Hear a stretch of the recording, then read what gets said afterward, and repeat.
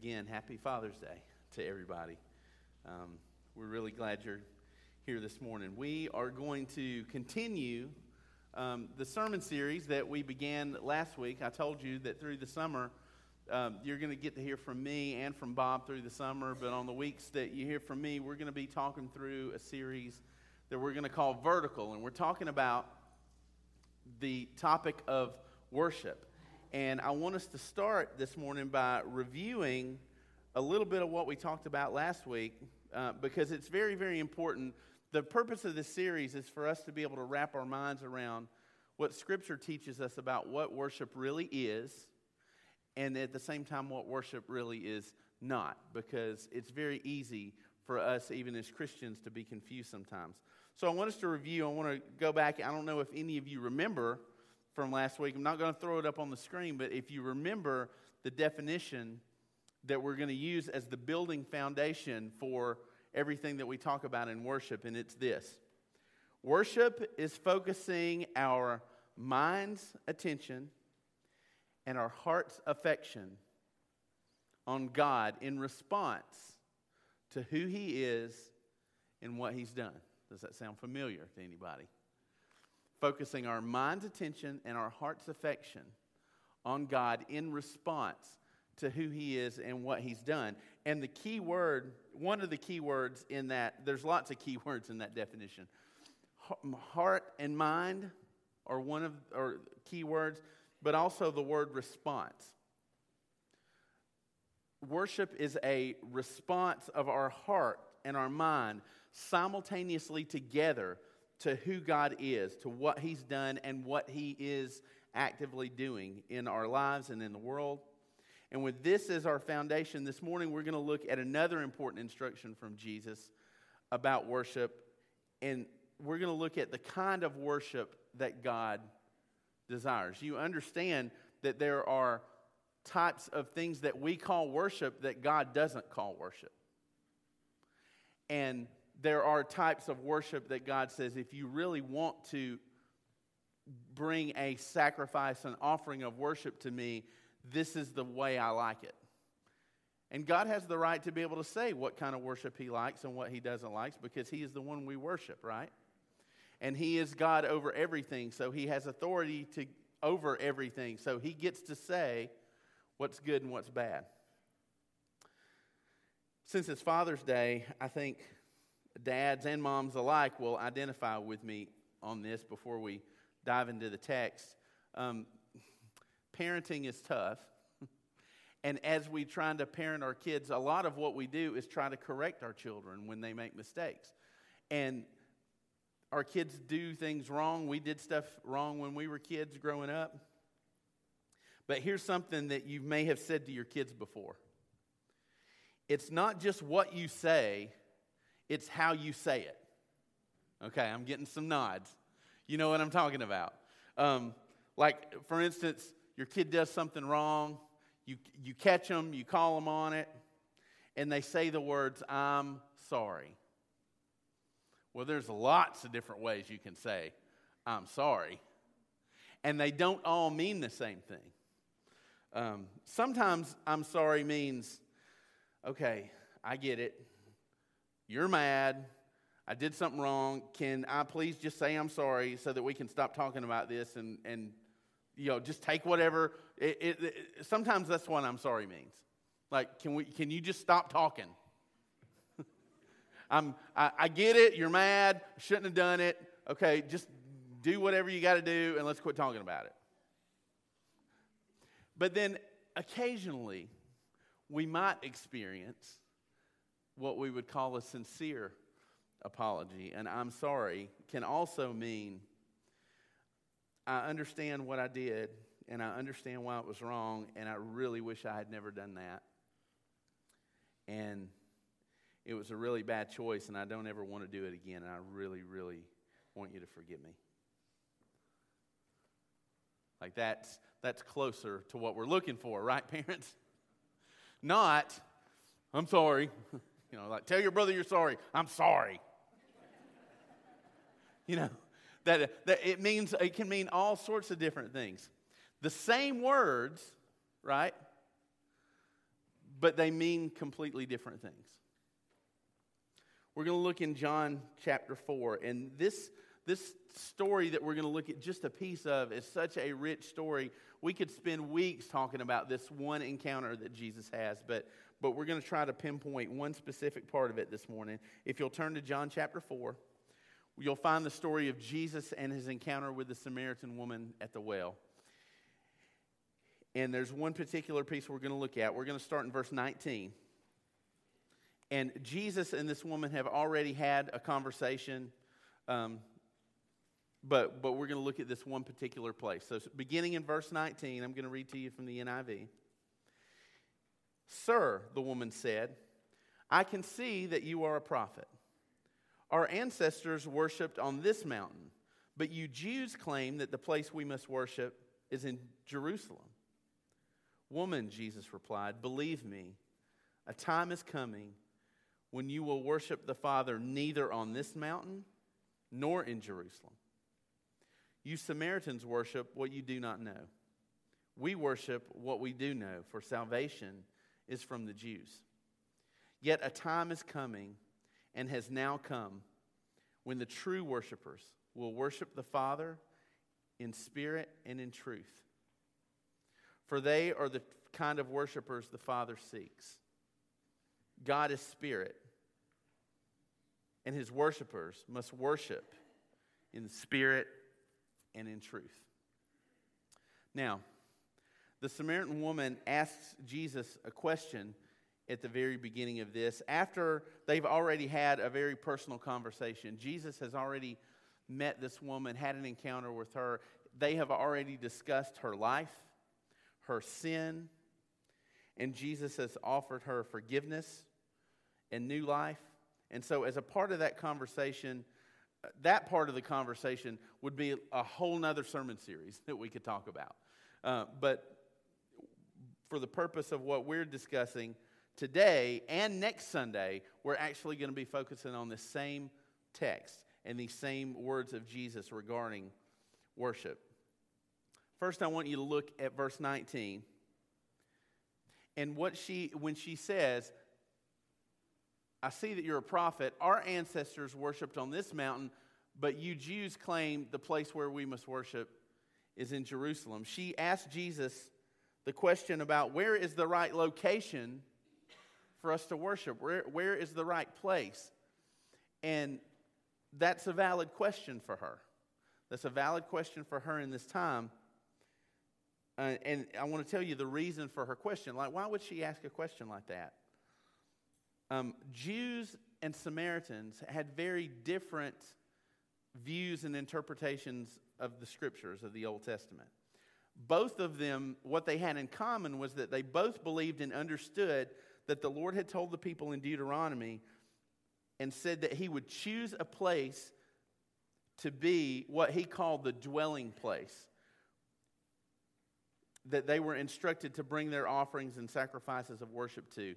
You can find this, it's in Deuteronomy 12, Deuteronomy 16, and Deuteronomy 26. In all of those places, God says, there is a place that I will determine, that I will declare to be the dwelling place of my name. This is where you are to come when you bring your offerings and sacrifices of worship.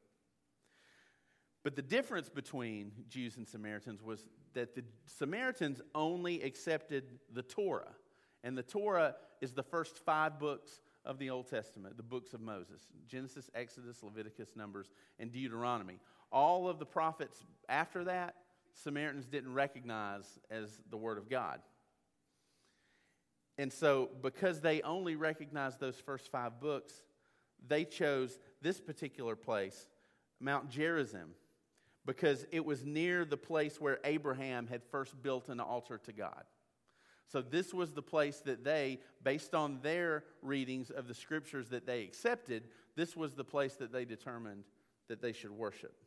The Jews, however, accepted the entire revelation of God in the Old Testament. And they recognized that later in 2 Chronicles, God said that Jerusalem would be the place that he was to be worshipped. It would be the place that God had chosen. And so there was a contention between Jews and Samaritans as to where is the right place that God says that we should worship. The Jews say it's in Jerusalem. The Samaritans say it's in Mount Gerizim. Where is it? And they would constantly argue about it. Does it sound familiar?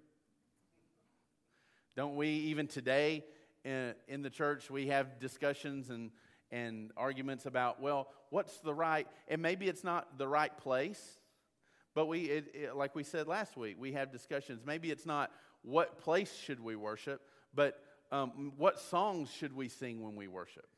What clothes should we wear when we worship? What time of day should we worship?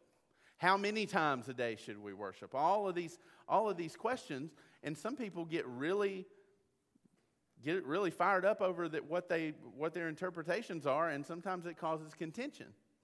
And so this is what's happening between the Jews and the Samaritans. And so Jesus explains to her. First of all, he says, he actually tells her, well, the Jews have it right. And it was because that they had believed the entire revelation of God in the Old Testament. That's why it's so important that we understand the full counsel of God in all of Scripture. Because if you just choose part of it to say, well, I believe this part, I don't believe the other part, you're going to miss something. You're not going to see God in His fullness. And so they had done that. And Jesus explains that. But then He says in verse 21, a time is coming when you will worship the Father neither on this mountain nor in Jerusalem. Now, this was the beginning of Jesus. Jesus was bringing in the new covenant, and He was trying to explain to her that the old covenant of worship had a particular place that God said, you come to Jerusalem, this is where my presence will dwell, this is where you will come to worship. But under Jesus, under the new covenant, Jesus says, there's a day coming when you're not going to worship God here, or you're not going to worship God in Jerusalem. Basically, He says there isn't any particular place that you're going to go to worship. It doesn't matter where you are. It doesn't matter. Jesus literally says to her, it doesn't matter. That's a question that doesn't even matter anymore. The new covenant, which Jesus was bringing in, and that's the covenant that we live under now, said Jesus was saying that external places, external rituals, external buildings, and ceremonies all become obsolete in the new covenant. All of those things are as useful as that old Zach Morris flip phone that's in the drawer of your house. Like it's obsolete now. It's so much far beyond that. And I want you to think of the imagery that when Jesus was on the cross and He said, it is finished. You remember the scriptures say that the veil in the temple was ripped, and it was ripped from the very top where nobody could reach. And it started there, and it ripped all the way down. And that was God saying that there's no longer anything separating my people from the Holy of Holies to come into my presence. It symbolized that there's no longer a need to travel to a particular place to be in the presence of God in worship. God, when He ripped that veil in the temple, what He was saying is the whole earth is full of my glory. And now, because of the sacrifice my Son has made for you, you can come into my presence anywhere, anytime. There's no, where do we go? Do we have to come? And what we have to be really, really careful of is that we don't fool ourselves into thinking that the presence of God just dwells in these four walls here when you come to church. Jesus says there, my presence, the presence of the Father to be worshiped isn't in four walls anymore. That veil was ripped. There's no boundaries to our worship anymore. Jesus is trying to move her focus from the external to the internal. Do you see? He's trying to get her, he's trying to change her way of thinking. Her mind is, where's the right place? What's the right rituals? What are the right things that we're supposed to do? And Jesus says, no, everything is changing now. It's not about any of that stuff. It's about what's on the inside. It's about what you have to bring to God in worship. So then he takes it a step further. If we look at verse 23. And he gives us like that question of, well, what kind of worship does God want? Jesus answers it in verse 23. Yet a time is coming and has now come. Jesus says, it's been coming, but now because I'm here, that time is here. When the true worshipers will worship the Father in the Spirit and in truth. For they are the kind of worshipers the Father seeks. God is spirit, and his worshipers must worship in the Spirit and in truth. So you say, you mean there's a particular kind of worshiper that God is looking for? Yep. You know what that also implies? That also means that there's a type of worshiper that God doesn't regard at all. And we'll talk about that later on in the series. What's the kind of worship that God doesn't care anything about? And we'll cover that a little later. But I hope that when you come into this place, as we talk about worship on Sundays, when you come into this place, you're desiring to be the type of worshiper that God is seeking. I hope that's your desire when you come in here. And I'm afraid too often that when we come into this house desiring to be a worshiper, we have more of our minds focused on being the type of worshipers that we want to be, rather than being the type of worshipers that God says he wants. That's why our preference is such a big deal to us. When we come in here so wrapped up in our preferences, me included, I'm making worship more about what I want than what God says he wants. What do you think would happen? Just rhetorical question. What do you think would happen in this place if we put less focus on our own preferences and more focus on God's preferences? Instead of coming to church looking for what we wanted to get out of worship, what if we entered into this place asking God what he wants out of us from our worship? That's where we're missing it. It's not, I'm not a performer for you. I'm just not. Dan is not a performer for you. The choir is not a performer for you. Our job in worship is not to entertain you. It's not to create a particular kind of feeling in you. Our goal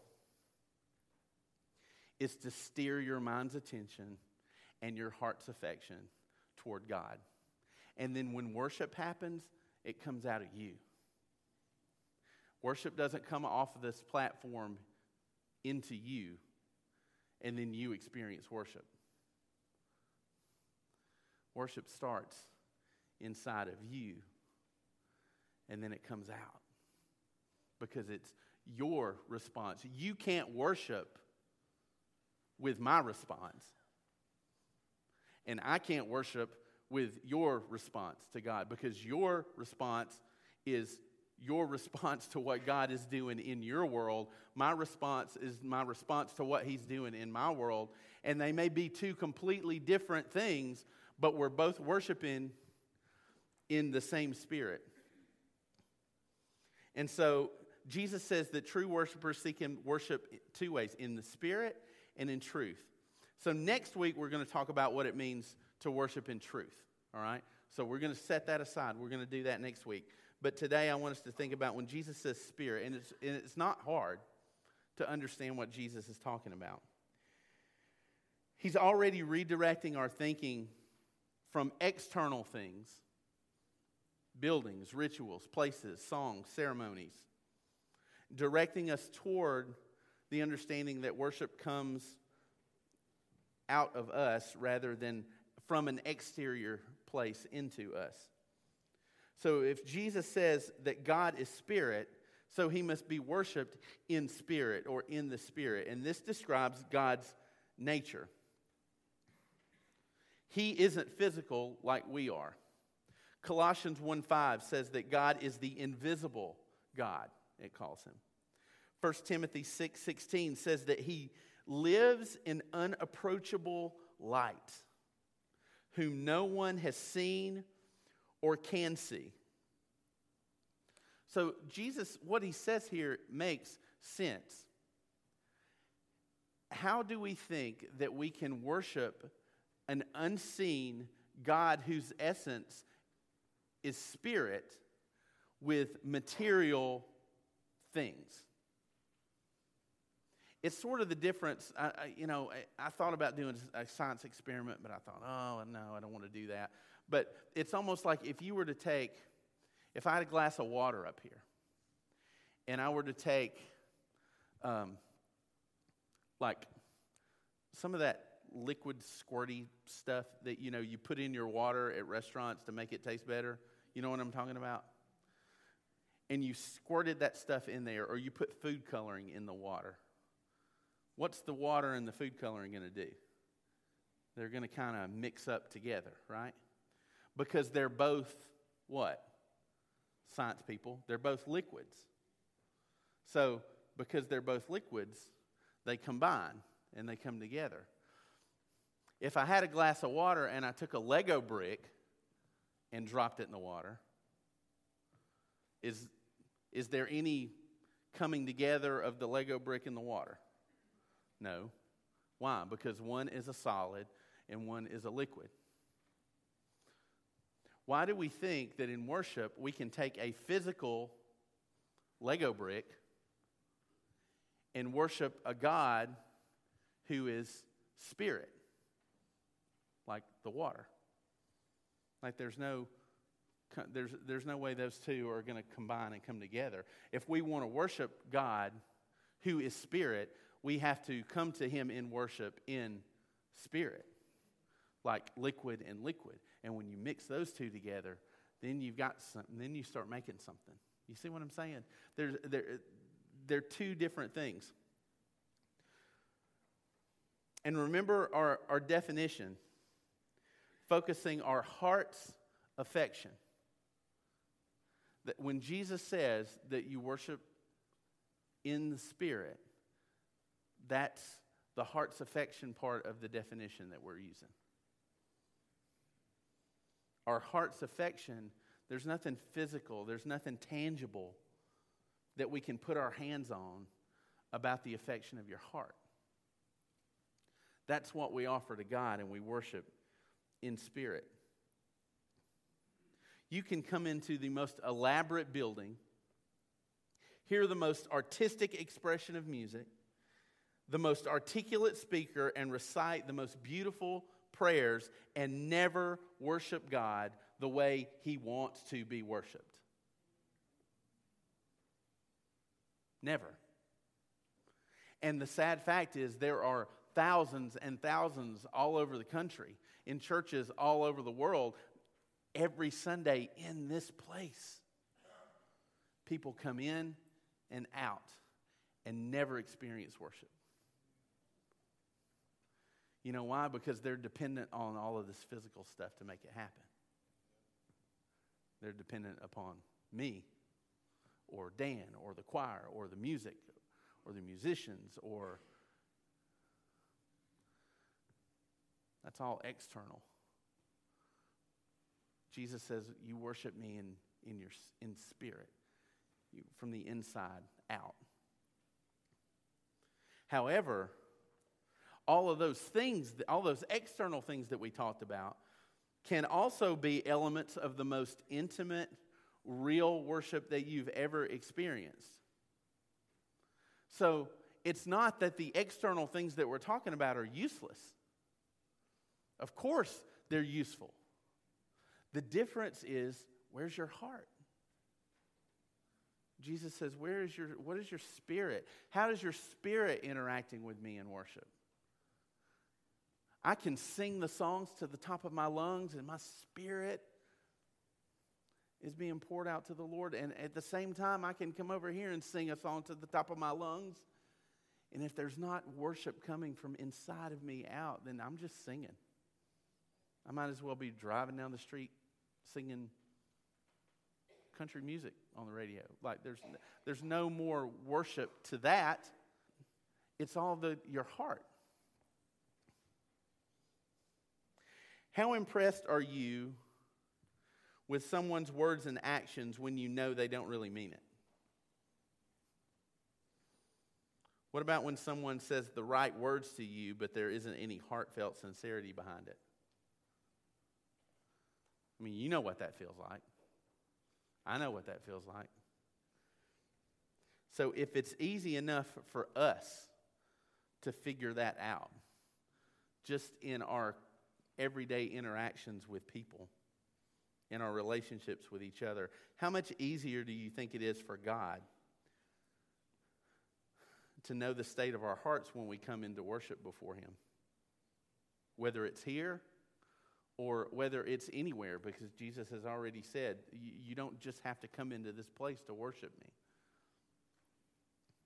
You may even lift your hands. But sometimes we're just lifting our hands doing that stuff so that other people look at us. And maybe they'll think we have it together a little bit more than we do because we really don't know what we're doing, but we want to look like we do. So the external is just that. It's only external. But can the internal overflow out into the external? Absolutely. That's why it's not our job to look at one another and judge each other's worship, because all we can see is the external. But Jesus says the real worshipers are the ones who are worshiping me with their spirit, from their heart.